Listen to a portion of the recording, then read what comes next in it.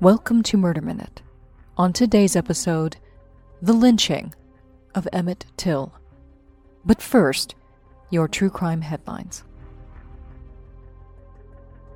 Americans have taken to the streets in cities across the country to protest the murder of George Floyd at the hands of 4 Minnesota police officers. Peaceful protests have taken place in cities large and small, despite the continued threat of a global pandemic, and several cities have seen days of uprising, leading mayors across America to impose curfews and request the assistance of the National Guard. In Minneapolis, former officer Derek Chauvin was arrested last week and initially charged with third-degree murder for the killing of George Floyd. Chauvin pressed his knee into the neck of George Floyd as he lay on the ground, handcuffed behind his back, for nearly 9 minutes, despite Floyd's repeated pleas that he could not breathe. An independent autopsy conducted at the request of the Floyd family has concluded that his cause of death was homicide caused by asphyxia due to neck and back compression that led to a lack of blood flow to the brain. Prosecutors announced this week that charges against Chauvin were upgraded to second-degree murder.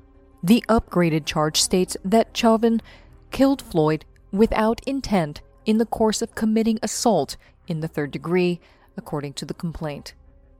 3 other officers at the scene were also fired from their jobs following Floyd's death, but did not initially face criminal charges. During the press conference to announce Chauvin's upgraded charges, Minnesota Attorney General Keith Ellison also announced charges against the other 3 former officers, identified as Thomas Lane, J. Alexander Kang, and Tu Tao. All 3 men face felony charges of aiding and abetting second-degree murder and aiding and abetting second-degree manslaughter. All were taken into custody, and each of the 4 men are currently being held on $1 million bail. Those are your true crime headlines. Up next, the lynching of Emmett Till. But first, a quick break. Are you experiencing stress, anxiety? Do you have chronic pain?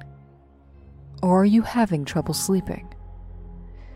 You're not alone. If you're searching for something that might help, I want to tell you about Feels.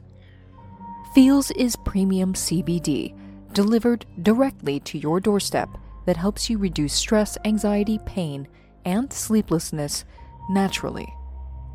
And it's easy to take. Just place a few drops of Feels under your tongue and feel the difference within minutes. Finding your right dose is personal, and everyone's dose is different. So leave room to experiment with Feels over the course of a week or so. You might need to take more or less to get the effects that you're after. So start small and work your way up. Don't worry, Feels works naturally to help you feel better. There's no high, no hangover, and no addiction. But if you're new to CBD and you need a little guidance, Feels has you covered with real human support. They'll answer all of your questions on their free CBD hotline. Join the Feels community now and get Feels delivered to your door every month. You'll save money on every order, and you can pause or cancel at any time. Feels is helping me feel less stressed every day and helping me sleep every night, and it can help you too. Become a member today. Go to feels.com/mm and get 50% off your first order with free shipping. That's feals.com/mm to become a member and get 50% automatically taken off your first order with free shipping. That's feals.com/mm. Welcome back to Murder Minute. On August 24th, 1955, Emmett Till, a 14-year-old black teenager from Chicago, was visiting relatives in Money, Mississippi, a tiny hamlet in the Jim Crow-era Deep South, when he and his cousin went to Bryant's grocery store to buy candy. As he left the store with his cousin, Emmett whistled at 21-year-old Carolyn Bryant, a white woman who was working behind the counter. Carolyn Bryant and her husband Roy owned the store. He really had no sense of danger, recalled Emmett's cousin, Simeon Wright, who was with him that day. He was warned not to do anything like that, how he was supposed to act. I think what he did was trying to impress us. He said, "You guys might be afraid to do something like this, but not me." He had no idea how dangerous that was, because when he saw our reaction, he got scared too. 4 days later, in the early morning hours of August 28, 1955, Emmett was abducted from his uncle's home. His assailants, the white woman's husband, 24-year-old Roy Bryant, and his half-brother, 36-year-old John Milam, pulled him out of his cousin's bed at gunpoint and made the teenager get dressed.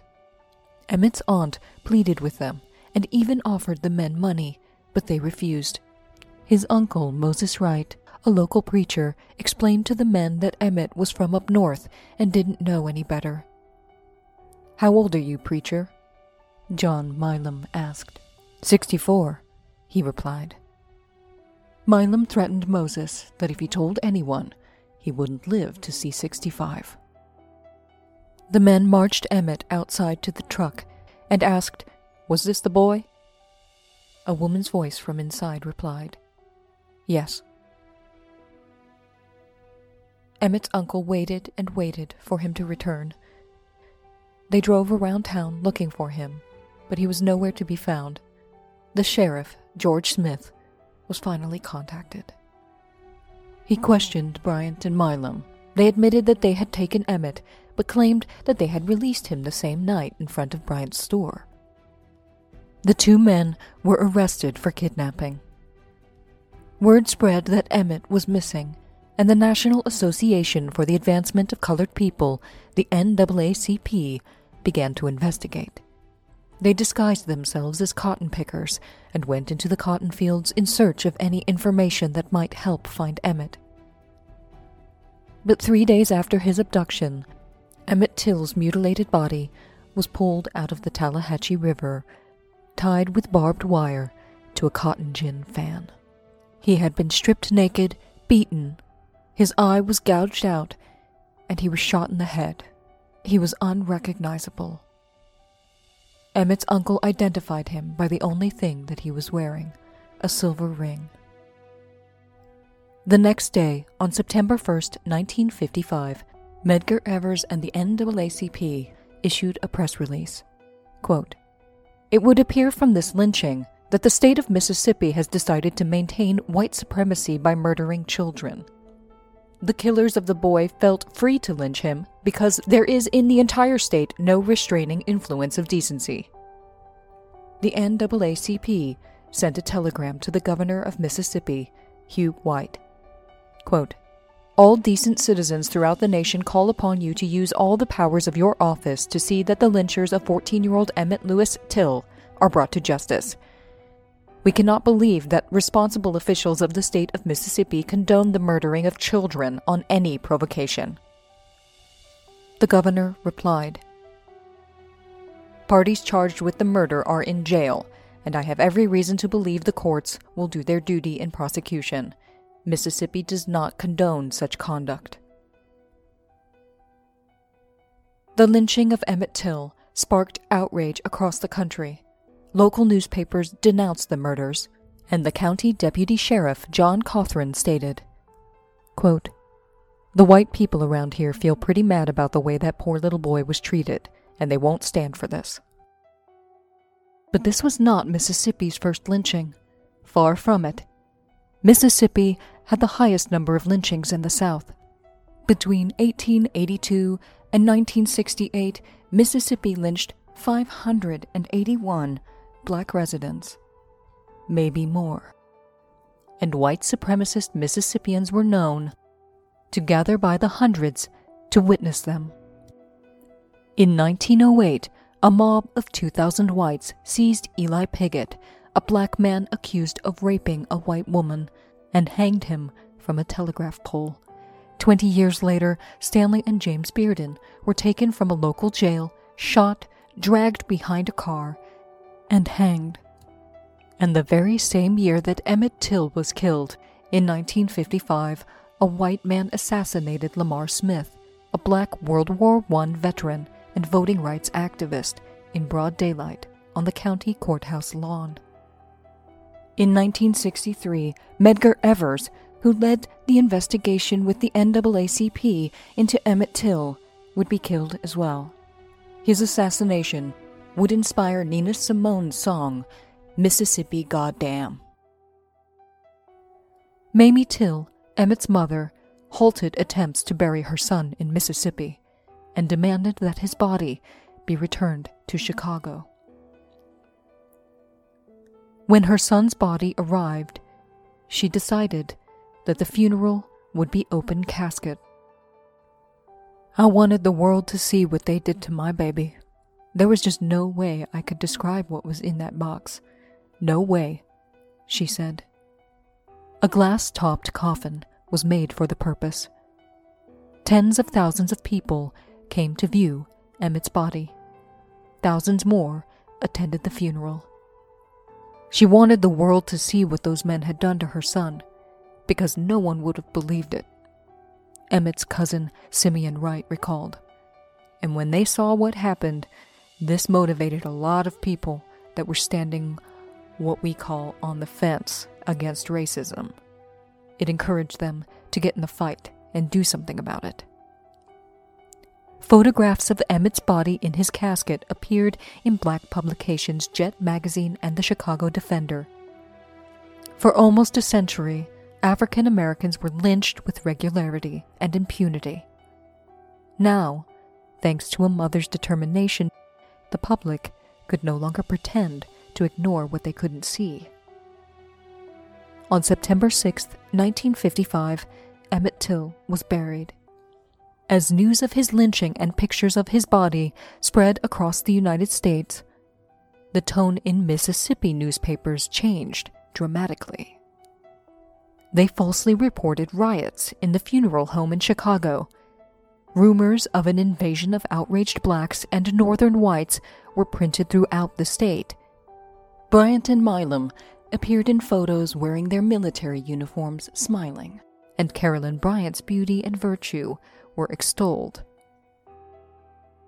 On September 3rd, Tallahatchie County Sheriff Clarence Strider, who had initially positively identified Emmett Till's body and stated that the case against Milam and Bryant was pretty good, suddenly announced that he had doubts that the body pulled from the Tallahatchie River was that of Emmett Till. He now speculated that the boy was probably still alive and suggested that the body had been planted by the NAACP. The trial was held in September of 1955 and lasted for 5 days. The courtroom was packed with 280 spectators. Black attendees sat in segregated sections, including black reporters who were segregated away from the white press. An all-white jury were allowed to drink beer on duty, and many white male spectators were armed. The defense cast doubt on the identity of the body pulled from the river. They questioned whether Emmett Till was dead at all. A doctor from Greenwood testified for the defense that the body was too decomposed to identify, and therefore had been in the water too long for it to be Emmett Till. Sheriff Strider testified for the defense his theory that Emmett was still alive, and that the body retrieved from the river was white. Judge Curtis Swengo allowed Carolyn Bryant to testify, but not in front of the jury, after the prosecution objected that her testimony was irrelevant to Emmett Till's abduction and murder. On the stand, she claimed that Emmett had grabbed her and verbally threatened her. She said that while she was unable to utter the unprintable word he had used, he said he had done something with white women before. Then she added, "I was just scared to death." Emmett's mother, Mamie, testified that she had instructed her son to watch his manners in Mississippi, and that should a situation ever come to his being asked to get on his knees and to ask forgiveness of a white person, he should do it without a thought. The defense questioned her identification of her son in the casket in Chicago and a $400 life insurance policy that she had taken out on him. Emmett's Uncle Moses identified Bryant and Milam in court as the ones who came into his home and took Emmett that night. An eyewitness, Willie Reed, testified in court that he saw Emmett in the back of Bryant and Milam's pickup truck, and that he had heard Emmett being beaten, screaming, "Mama, Lord have mercy, Lord have mercy." In their closing statements, the prosecution said that what Emmett Till did was wrong, but that his action warranted a spanking, not murder. They mocked and condemned the sheriff and doctor's statements that amounted to conspiracy and passionately called for justice. The defense told the jury that their, quote, forefathers would turn over in their graves if they convicted Bryant and Milam. On September 23rd, after a 67-minute deliberation, the all-white, all-male jury acquitted both defendants. One juror said, quote, "If we hadn't stopped to drink pop, it wouldn't have taken that long." 4 months later, in an interview published in Look magazine in January of 1956, the two men admitted to and bragged about murdering Emmett Till. Protected by double jeopardy laws, Bryant and Milam claimed, in a classic case of victim blaming, that they had only intended to beat Emmett Till and throw him off of an embankment into the river to scare him. But while they were beating the teenager, they claimed Emmett called them bastards, declared that he was as good as they were, and said that he had sexual encounters with white women. The following quote will be censored for his repeated use of a racial slur. Quote, "Well, what else could we do? He was hopeless. I'm no bully. I never heard a in my life. I like in their place. I know how to work them. But I just decided it was time a few people got put on notice. As long as I live and can do anything about it, gonna stay in their place. Gonna vote where I live. If they did, they'd control the government. They ain't gonna go to school with my kids, and when a gets close to mentioning sex with a white woman, he's tired of living. I'm likely to kill him. Me and my folks fought for this country, and we got some rights. I stood there in that shed and listened to that throw that poison at me, and I just made up my mind. Chicago boy, I said, I'm tired of 'em sending your kind down here to stir up trouble. God damn you, I'm gonna make an example of you, just so everyone can know how me and my folks stand." J.W. Milam, Look magazine, 1956. The two men were paid $4,000 for the interview. The lynching, the photos, the shocking acquittal, and the subsequent admission of guilt galvanized the black community. In response, publications like the Chicago Defender urged their readers to react to the acquittal by voting in large numbers to counter the disenfranchisement of blacks in Mississippi by a white-dominated legislature, a model which other southern states would follow, excluding hundreds of thousands of citizens from their politics. The NAACP asked Mamie Till to tour the country telling her son's story, and Emmett Till's lynching became a catalyst for the civil rights movement.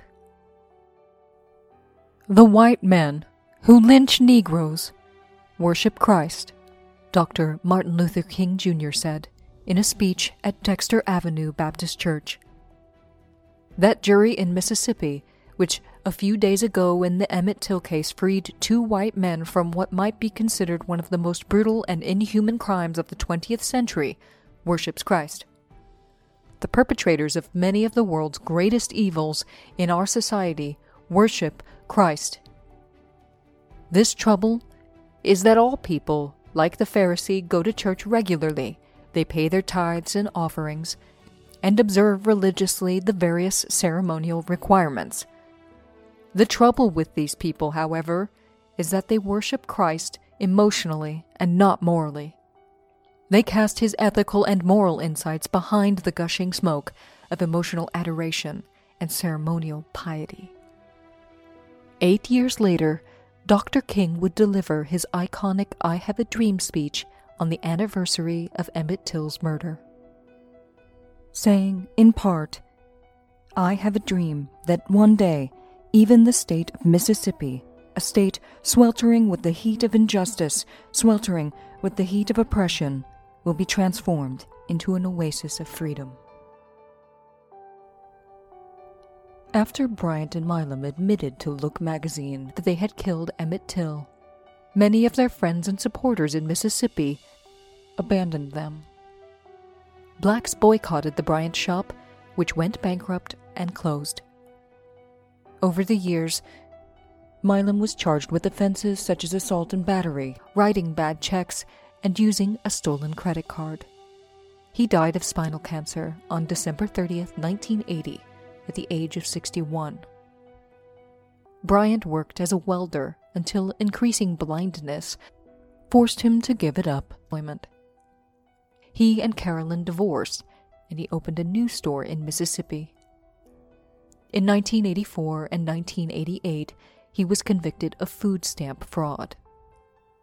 In a 1985 interview, Bryant denied that he had killed Emmett Till, but said, quote, "If Emmett Till hadn't got out of line, it probably wouldn't have happened to him." Bryant lived a private life and refused to be photographed or to reveal the exact location of his store, explaining, quote, "This new generation is different, and I don't want to worry about a bullet some dark night." He died of cancer on September 1st, 1994, at the age of 63. In 2005, Emmett Till's body was exhumed, and DNA from relatives confirmed once and for all that it was indeed Emmett Till.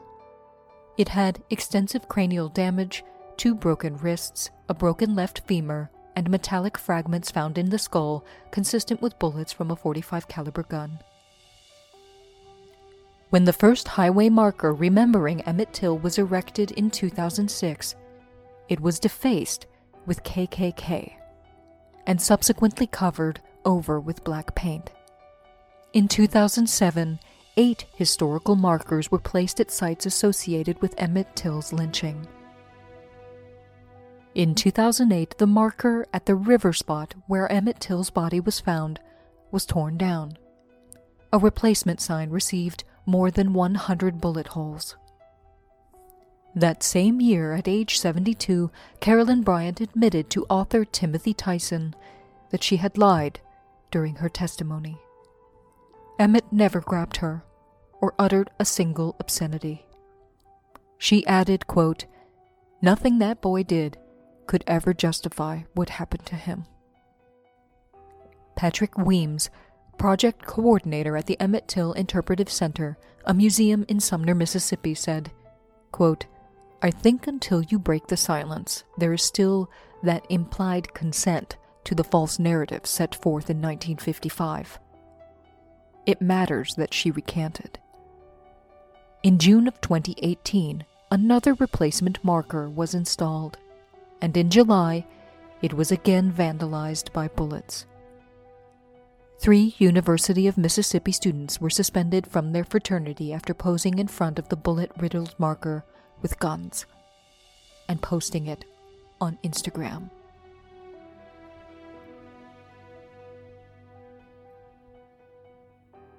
In March of 2018, the U.S. Department of Justice stated that it was reopening the investigation into Emmett Till's death due to unspecified new information. In 2019, a fourth sign was erected. This one is made of steel, weighs 500 pounds, is over 1 inch thick, and is said by its manufacturer to be indestructible.